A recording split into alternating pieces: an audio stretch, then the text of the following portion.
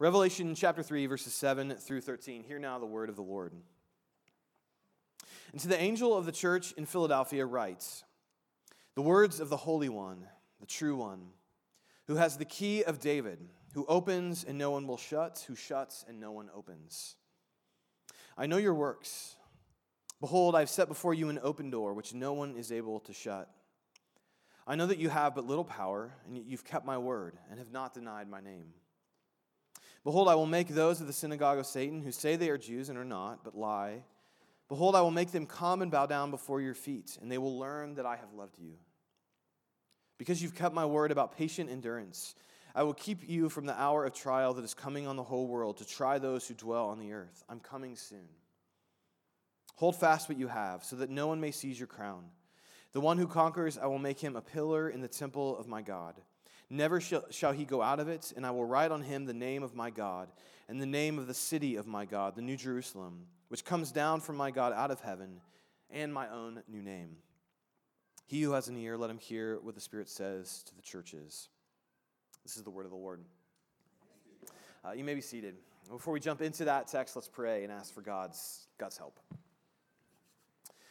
Father, we believe that you speak to us. And there's a number of ways you do that, but primarily you've done that through the written revelation of how you've revealed yourself to Israel and through Jesus Christ. And so we open up your word to hear you speak and reveal yourself to us wherever we are. And we pray all this in Jesus' name. Amen. Well, in the mid-1930s, as Hitler was taking power in Germany, the Christians who lived there had basically two choices. Either fight Hitler or join him. And hindsight is 20/20, obviously, but the vast majority of Christians in that day joined with Hitler. The German Lutheran Church endorsed Hitler and became an aid to his coming to power and taking force in German culture. But one man didn't join Hitler, and his name was Dietrich Bonhoeffer. Bonhoeffer fought Hitler until his death, but Bonhoeffer's method of fighting Hitler was very strange. His fight, his answer to the rise of Hitler's power, was to create a secret seminary. It was called Finkenwald. Now, someone who has been to seminary, myself, that seems like a strange answer to a Nazi political power, to create a seminary where people would study the Bible and be raised up to go and serve into pastoral ministry. I want you to think about that for a minute. A seminary as the answer to the world's greatest threat and power of the day.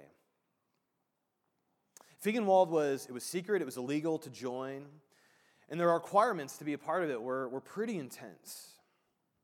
And Bonhoeffer writes a little bit about how he thought about Christian community and how it resists evil in his book, Life Together.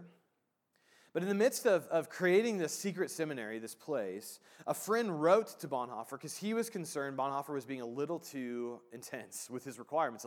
He had far too high of expectations for those who were going to join this community. And so Bonhoeffer invites this friend to come to Finkenwald to see what he's doing at the seminary. And the friend comes and visits him. And in the course of the midst of this visit, as this friend is telling Bonhoeffer, you're taking this too far, right? This is too serious. The requirements are too high. As they're having this conversation, this visit, Bonhoeffer takes his friend off on a journey, and they go and they travel, and they end up overlooking this hill where Hitler's armies are training and doing battle and getting ready for the coming attacks they will carry out. And Bonhoeffer says to his friend, the seminary I'm creating, this must be stronger than that. And he goes back and takes his friend back to the seminary. And as I think about that moment, I wonder, the same thing about us. How is a seminary stronger than the rise of the Nazi power, right? That makes no sense. And think about what we do here, right? We sing some songs, we pray some prayers, we open up the Bible. And I think about the world in which we live, the incredible injustice that exists in our world, the incredible evil, a world that seems broken and hell-bent opposing the ways of God, incredible suffering. I look at like the reality of this world, and then I look at what we are as a church, and I'm like, how is this stronger than that? And yet Bonhoeffer understood something, and ultimately I would say history has vindicated him far more than the Nazis. What Bonhoeffer had in that seminary has proven much stronger than what the Nazis had. And ultimately, that seminary did overcome this Nazi power. And Bonhoeffer, I think, understood something at the heart of Revelation, something I want to think about this morning, that as we think about our own church existence and wanting to announce the good news of the kingdom of God in a world that doesn't have a lot of good news in it, the question for us is, how is this stronger than that? How do we overcome, as a church, the reality of this world in which we live? And what I want to answer that question in three ways this morning. How do we overcome as a church? Through weakness, through witness, and through worship.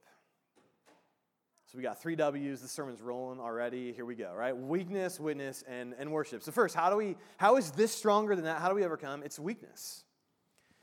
And so we're getting to the near of the end of the series on the first 3 chapters of Revelation, where we've been looking at Jesus having written 7 letters to the church, sort of at this moment between the first generation of Christians who knew Jesus personally, who had seen his ministry on earth. They had died away. And now a second generation is leading the church. And so Jesus he writes 7 letters to 7 churches in real cities, real places, to tell them how to live between his first coming and his second coming. And now we come today to a church that was written to a city called Philadelphia. And I remember being like a really young kid reading through these and thinking like, hey, finally, like a letter that was written to a church in the U.S. Like, this is great. This is not the same Philadelphia, it turns out. But one of the things that jumped out at me in this letter, and when you take all 7 letters in context, is that Jesus says of this church, he says, I've set before you an open door which no one is able to shut. And then he says, I know that you have but little power, yet you've kept my word and not denied my name. But this church is a church of little power. And there's an irony here in this letter to Philadelphia that exists when you pull back and look at all 7 letters to the church, and then when you pull back and you look at all the scriptures, is an irony that runs through the storyline of the entire Bible, which is this irony between weakness and strength. And in Revelation 1-3, it's the churches that have the outward strength, that look the most impressive, which actually we're going to look at the next 2 weeks. Next week we'll look at Sardis. The week after we'll look at Laodicea. We'll start ending in that place. The churches that looked the strongest get the strongest rebuke from Jesus. The churches that had the greatest outward appearance, that looked like they were the thing, those churches were the churches Jesus basically said, you are borderline about to fall away. And yet outwardly they look the part. And on the reverse, the churches that are described as being very poor, that was Smyrna. We looked at that a couple weeks ago. And here, Philadelphia, the church with little power, the church that if you just drove by, it looked like, man, there's nothing there. Right? Finkenwald Seminary, there's a few people out in, hiding from the German Nazis, not impressive. It's these churches that get no rebuke from Jesus. He has nothing to say to the poor and to the weak church of little power. It's the churches that appear strong that actually are weak, and it's the churches that appear weak but actually are strong. What is that? And as I said, that's a storyline actually that runs through the entire storyline of the Bible. The Bible actually affirms weakness, and we need to be careful about that because it doesn't mean that weakness is actually a desirable trait we should all attain to, and strength is bad, right? That's not what the Bible's saying, because strength is a good thing, right? And that's why CrossFit has become this almost kind of this another religion that's a part of our culture now, right? CrossFit's about overcoming your limitations, getting stronger, getting in really good shape. Right? If CrossFit was just a bunch of people who got together to eat Twinkies together, that wouldn't be no one would go, right? Or maybe they would, I don't know. But we all want to be stronger. We all there's something empowering about that, or beautiful about a human being, overcoming their physical limitations, getting stronger. And in some sense, we all want to be stronger. We want to be a little bit stronger physically. We want to be in better shape. We want to have a little bit better of a job. We want to have more influence. We want to make a little bit more money. We want to see our kids become strong and full.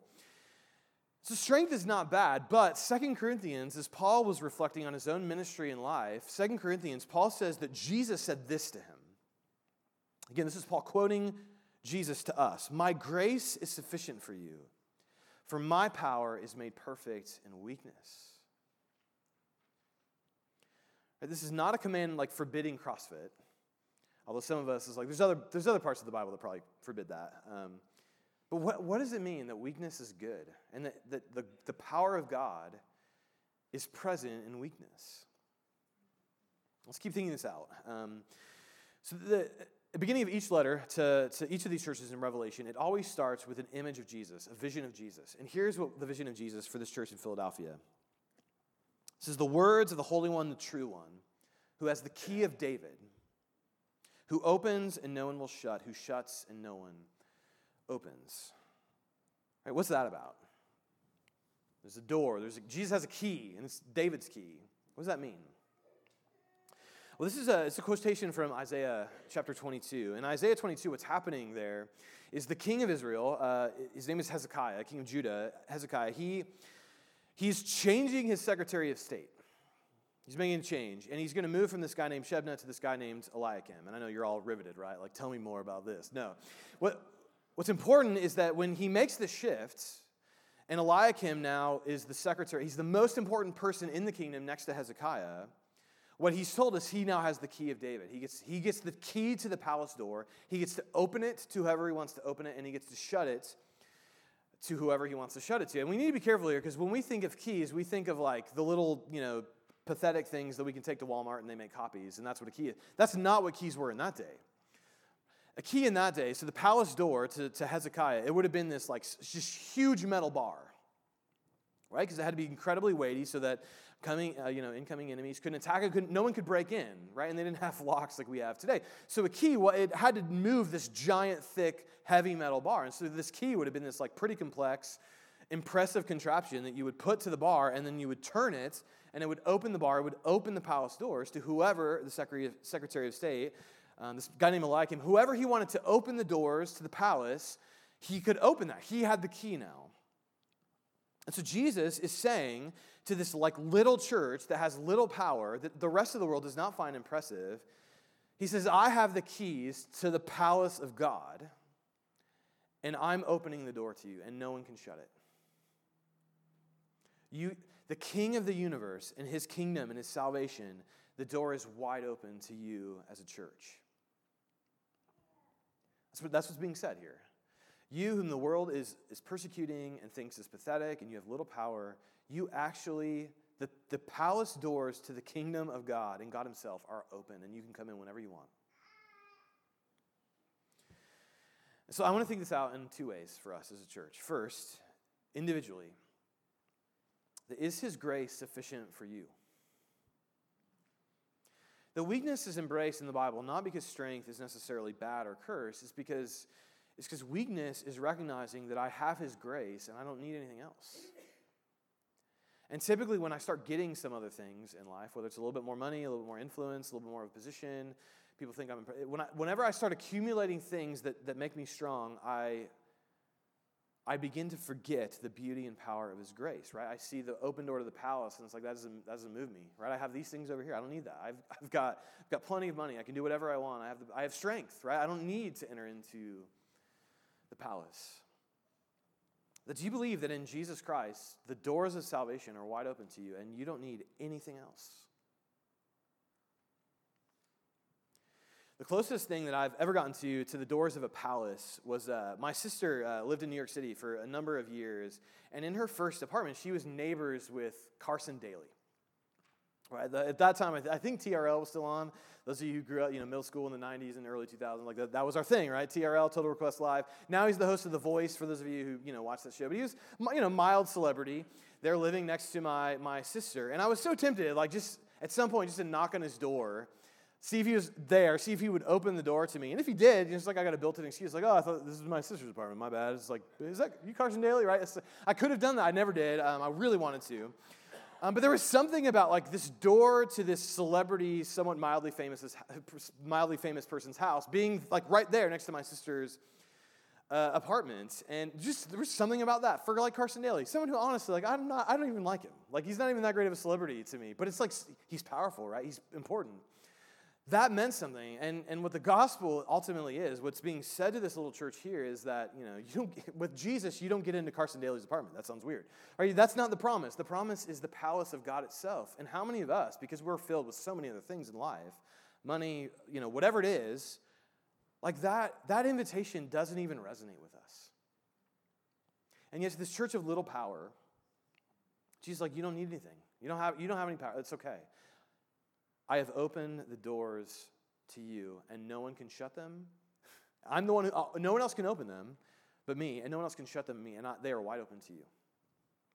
Is that enough for you? Do you have all that you need in the salvation of Jesus and him opening life to the kingdom? Is that all you need? Could you lose everything tomorrow and have lost nothing? Is this grace sufficient for you first? But secondly, as a church, is this grace sufficient for us? And ultimately, like this little church doesn't need the world's approval or applause. It's weak. It has little power. What's going on here, and I'll talk more about this in a second, most likely, is that the Jewish people had a very significant presence in the city, and they've decided now to use that significant presence to target and persecute Christians in particular, and potentially lead them to be arrested, be killed, all of those things. The world hates this little church. And yet, they have access to the palace of God. For that community, that should be enough. And what I wonder today is, in our church community, is that enough? That we have, whatever the world looks at towards us is irrelevant because we have an open access to the palace of God. And here's what I mean by that.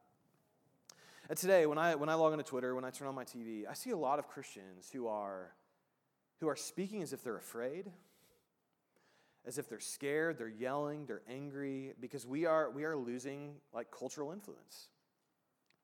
I'll talk more about that in a second. Orthodox Christianity today is losing its power, and there are some Christians who are freaking out. And I'm just like, have you read the Bible? Like the end is pretty good. Let's not forget that. And to illustrate this, a man named Douglas Hyde, he was an author, a journalist, he was a communist, and he converted to Christianity in the late 1940s. He became a Catholic. And when he made that change, he was just so stunned by the difference of like the hopefulness of the communist communities he was a part of, who were like convinced we're going to take over the world, it's going to work. And he's like, I became a Christian, and there was this defeatist, pessimistic attitude. He's like, I did not understand. And so he writes this in one of his memoirs. He says this.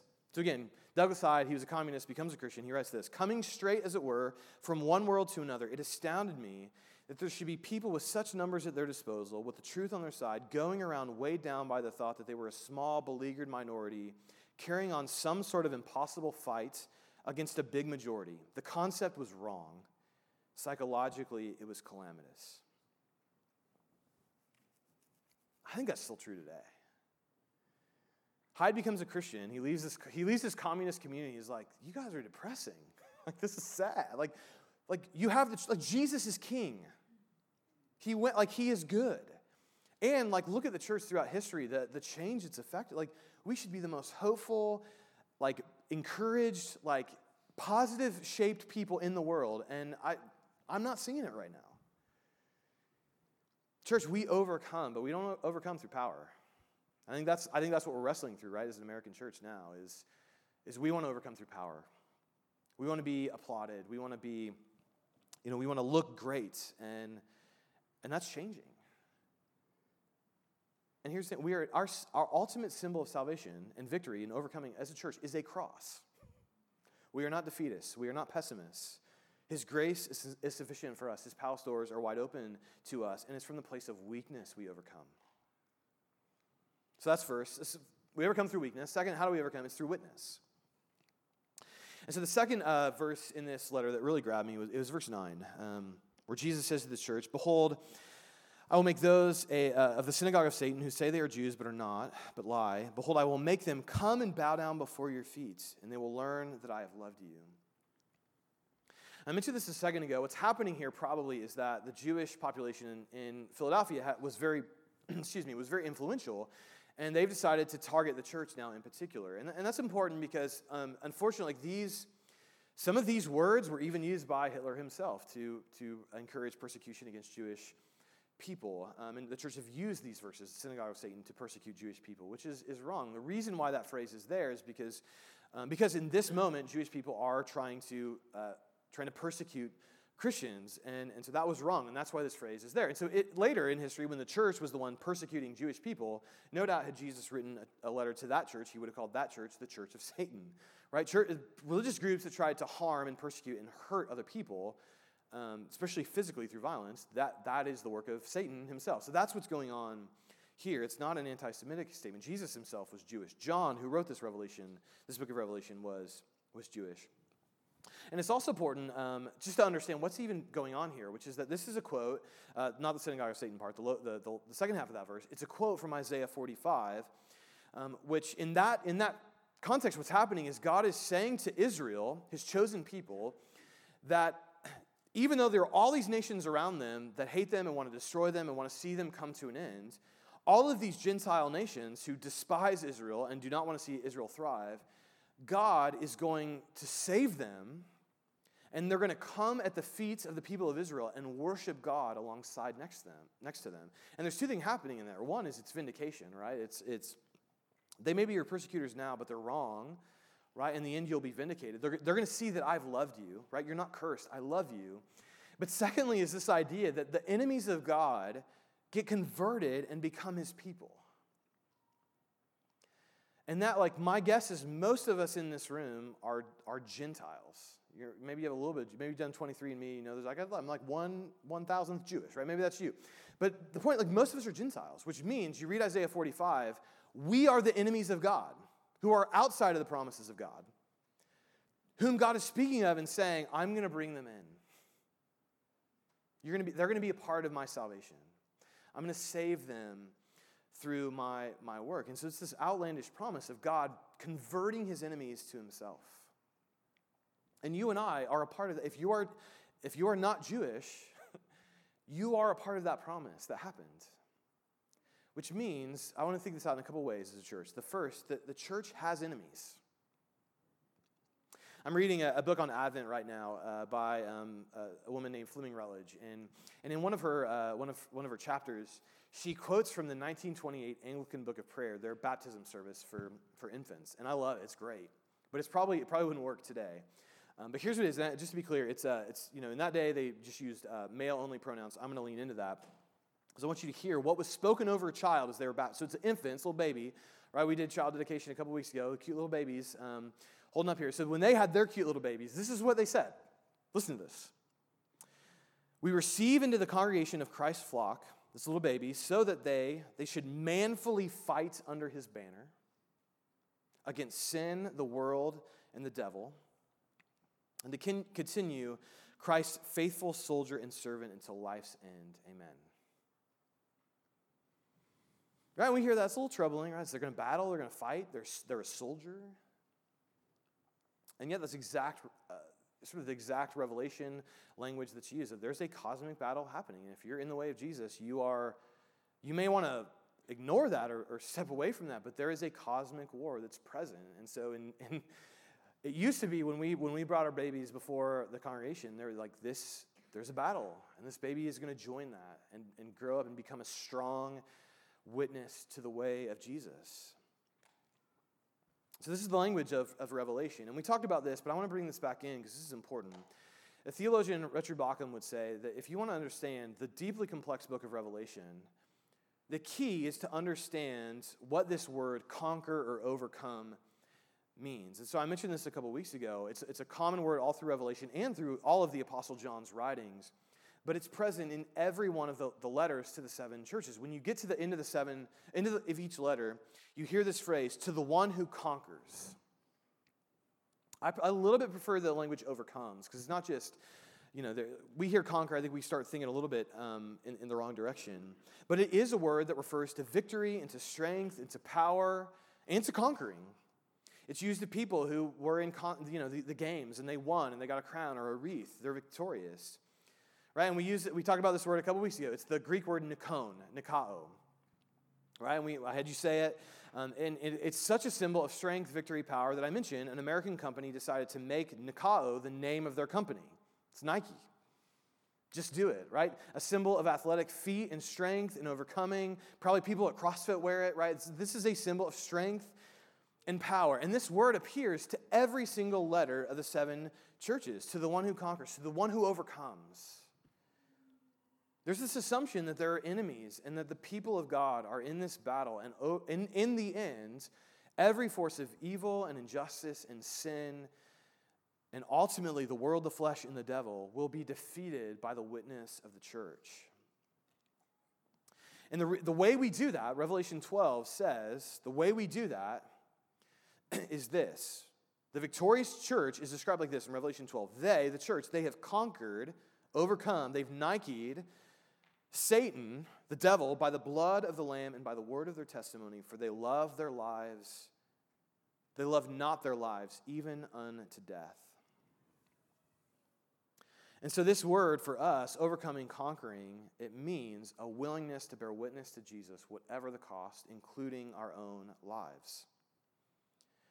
And so I mentioned this, Bauckham, who's sort of this stuffy New Testament theologian, he says this: if you want to understand what overcoming means, what conquering means to the church, it means this. If we must translate the call to conquer into literal terms, we could say it requires every Christian already to accept the martyrdom that faithful witness may incur. Throughout the history, the church has tried to conquer and overcome in a number of ways, many of them harmful and outside the way of Jesus.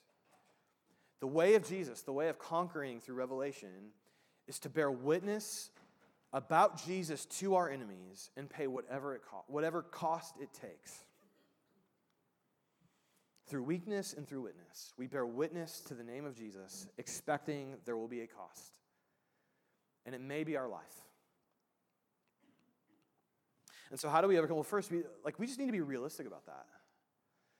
Right? You can't, there are enemies to the church, first. But then secondly, and I'm already started to hint in this direction, secondly, the church should expect enemies to become our brothers and sisters. I heard a Christian I really respect, a theologian who was at the seminary I went to. He recently said, 30 years ago, the apologetic challenge to the church was, is Christianity true? Right? Can we prove that Christianity is ultimately true compared to the rest way of seeing the world? And that question is still very important. And yet we have another question that's probably more important now, which is not, is Christianity true, but is Christianity good? Is Christianity a good thing? And now at 36 years old, I've seen a number of my friends walk away from Jesus. And 20 years ago, when people would leave Christianity, it was more like embrace an immoral lifestyle, right? It was, I don't want to follow, these are good teachings, I don't want to follow them, I want to do what I want. Today, the reverse language is used of leaving Christianity. It's, I'm leaving my bigoted past. I'm leaving some really troubling, harmful, terrible things, and I'm embracing something better and morally superior to the Christian upbringing I grew up in. And so now the apologetic challenge for us as a church isn't, hey, is Christianity true? Is Jesus God? It's like, is the Bible a book we should even read because of some things that are in there? And one problem the church has made is we've sort of stuffed away those questions. Now they've come up and we have to deal with them. And yeah, I think the reality for many of us is that we feel that culture shifting underneath our feet. Is that how do I even convince someone Christianity is a good thing? And so we're speaking with people who see a very different world than we see it, and we feel those pressures. And ultimately, here's my fear, is that I see a lot of Christians in response to that cultural pressure and reality adopting a scorched earth philosophy, which is we're going to fight back through every means necessary, and we're going to speak with people with whom we disagree, politically, theologically, that makes reconciliation or the idea we would worship together one day almost impossible. The Christians, and I hit this in point 1, I'm going to hit it again, I'm going to give it away, I'm going to hit it in point 3 as well. Christians should live as the most hopeful, expectant people in the universe. Enemies become God's worshipers. If you are a Christian, that is your story. That's my story. I was a Gentile. I was one of the ones, when Isaiah 45 said, don't worry, those really wicked, evil people, someday they're going to come in and worship at the temple. That's me. That's my story. And so how dare any of us look at anyone outside the kingdom of God and see them not as a potential brother or sister? And again, couple that with point one. We have real enemies, right? I'm not naive. And yet we approach ministry, mission, witness as the most hopeful, expectant people, because look at we're Isaiah 45, right? Like we were enemies. We're now worshipers. And every person, you think of your enemies, the people who see the world differently, the people who have looked at Christianity and said things about the church, that this is a morally bad place, right? This is a morally bad thing. Let's get this witness out of our culture. Like those people exist and it's real. And yet, if I could become a worshiper, who can't? If you could become, who can't? We're not burning this place down. We are bearing witness to the kingdom of God. The palace doors are wide open and anyone can come in. We should be the most hopeful, expectant people on earth. So the way we overcome is through worship, it's through witness, it's through weakness, and finally it's through worship. And what I mean by worship, there's lots of ways to define that, but when I think of worship, what I ultimately think of is having my imagination full of the truth and promises of God. And when I think about the life and the day I'm entering into, I'm not entering into them what I see in front of me. What I'm entering into is the story of the kingdom of God through the Hebrew Bible, through the New Testament, the reality of promises of God made bare to me. And that's where this letter ends. Is he just loads promises onto this little powerless church in Philadelphia. And so he says this, all right, so to the one who conquers, right, so to the one who overcomes, I will make him a pillar in the temple of my God. Never shall he go out of it, and I will write on him the name of my God, the name of the city of my God, the new Jerusalem, which comes down from my God out of heaven, and my own new name. Now, there's tons of promises in there. I'm only going to focus on two. And the first one is that Philadelphia, it was a city that was known for earthquakes. Their earthquakes were pretty common there, so you'd build something, an earthquake would come and fall down, right? That was sort of the rhythm of the city. But here, Jesus says, if you are with me, if you conquer and overcome with me, you will be a pillar in the temple of my God, right? And a pillar being really important in a city with earthquakes, right? Having a structural foundation that would mean when the earthquake comes, your building wouldn't fall down. And so what Jesus is saying is this little church, very little power, like you are not what people think you are. You are actually a pillar in the temple of my new God. When an earthquake comes, you are going to be the strength and the power that means this foundation is not torn to the ground, does not fall to the ground. You are a symbol of the enduring, powerful presence of God, right? It's a pillar in the temple. It's the first promise. The second is that Jesus promises to give his church his own new name, his own name, which is a promise not just of power, but of affection and concern and love and commitment of attachment. Right? The primary way we see the symbol worked out in our own culture is through a wedding ceremony where in many traditions, this was true for my own marriage, my wife took my name, right? She's Misty Spanberg now, right? And that's a sign of affection, of attachment, of commitment. And that's when Jesus says, the new heavens, new earth, I'm going to give you my name. It's a marriage proposal. Right? It's you come be my bride, which is how the Bible ends. Jesus welcoming us as his bride. And so our imaginations need to be full of those promises if we're going to go out and give a hopeful, expectant witness to our world. And that's our story, right? Is we were the enemies of God. The palace doors got opened to us. And not just open so we could hang out in the courtyard, but so that we could go in and marry the king. In Jesus, that is our story. And I want to leave you with two attributes that should be true as we leave this place. And they're not new. I've talked about them all morning. But first, the church should be a people of courage. By every worldly measure, Bonhoeffer's seminary in Finkenwald failed. It lasted less than 2 years. Most of the students there never made it to pastoral ministry. 27 of them were arrested. Bonhoeffer himself ended up arrested and was sent to Flossenburg concentration camp. And to add insult to injury, 2 weeks before the U.S. liberated Flossenburg, Bonhoeffer was committed to execution and was killed 2 weeks before his freedom. And so in the definition of the world, Bonhoeffer was conquered and overcome. He failed. And that's why I think when I start with is this stronger than that? It's it looks so often like it's not. The church, the witness of the church, the power of God often seems to be conquered by this world. And yet, listen to how Bonhoeffer speak about how he understood what he was doing in the seminary community in Finkenwald from his book, Life Together. Bonhoeffer writes, Jesus Christ lived in the midst of his enemies. At the end, all his disciples deserted him. On the cross, he was utterly alone, surrounded by evildoers and mockers. For this cause, he had come to bring peace to the enemies of God. So the Christian, too, belongs not in the seclusion of a cloistered life, but in the thick of foes.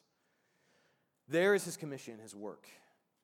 The kingdom is to be in the midst of your enemies, and he who will not suffer this does not want to be of the kingdom of Christ. He wants to be among friends, to sit among roses and lilies, not with the bad people, but the devout people. And here's where he leans in. O you blasphemers and betrayers of Christ, if Christ had done what you are doing, who would ever have been spared? That Bonhoeffer understood the gospel is that Jesus died in the midst of his enemies, surrounded by his enemies, mocked by his enemies, utterly alone, so that he could save his enemies. And so Bonhoeffer, full of the gospel, died the same death. His own Savior died, surrounded by mockers, executed by the state, powerless. And yet what he says is, this is the whole work of the kingdom of God. And today, listen, we can in worldly terms say, listen, Bonhoeffer won. Life Together is one of the most read books in Christian community. Cost of Discipleship, one of the most read. You could use it in worldly terms, but I don't want to do that because what Bonhoeffer, I think, would say is we die through weakness, through suffering, through death, through standing firm in the midst of our enemies and bearing witness to Christ. And you look back at 2,000 years of church history, and that's worked. God has overcome. There's amazing stories attached to that. And ultimately, that's what our gospel story is that the gospel, the more I live it out, the more I become a person of self-sacrificial witness to my own enemies, right? Where I see that Jesus died alone, deserted by evildoers and mockers so that he could welcome me in. And so my disposition towards enemies, towards people who see the world differently than me, is the disposition of Jesus. So we should be courageous people. The church should be a people of courage. And secondly, and listen, I told you, I've said this twice, I'm going to say it a third time because I want to hit this again. Christians should be the most hopeful people on the planet. We should be people of courageous hope. And listen, I confess, as I get updates from our brothers and sisters in China, right? My first reaction is, how in the world is the church stronger than this world? Because the state is just putting its foot on the church in China. And yet, one of the updates I got a couple weeks ago was a church that's deeply connected with the China Partnership in a city called Chengdu just had one of their church leaders released from prison. He was in prison for over 200 days. And so this was in their church bulletin a couple weeks ago. Writing an update on this brother. He spent nearly 7 months in a room without any natural daylight, was never allowed any fresh air, and his biological clock was entirely non-functional. But praise God for caring for and protecting this brother over the past 7 months. Even though this brother was held in solitary confinement for a long time, he was not completely alone, for the Lord was with him. Even though he was not given any fresh air and did not see any sunlight for a long time, he did not lose hope, for the Lord was his light. He did not lose hope. And I just want, would people describe us as a community of hope? As Christ's community, as a church of hope? Would people look at the church Christianity today and say, if you want hope, go there? Right? Because we should be, right? I mean, this should be full of hope that Jesus, the Son of God, our enemy, died for us. He opened the palace doors to us, and he promises to give us his own name. And whether you wake up tomorrow in a prison or in a palace, no one can take that from you. Jesus says, I open it and I shut it, no one else can. And he said to those in his way, to those who seek him in faith, it's open. And as Jesus said to his disciples right before the Roman state put its foot on his throat and killed him and put him on a cross, one of the last things Jesus said to his disciples, to his church, was, in the world you will have tribulation, but take heart, I have conquered the world. Let's pray. Father, I pray those words from Jesus would be our sending words today. We would go to the communion table to receive the meal of the palace of the King. we would sing in a few moments of the salvation that has been given to us as people who don't need anything else. And then we walk out those doors knowing while there is real tribulation in this world, as Jesus said and promised and warned us about, all of it has been overcome by him through his cross. So fill us with courage and fill us with hope as we worship and sing, I pray. In Jesus' name, amen.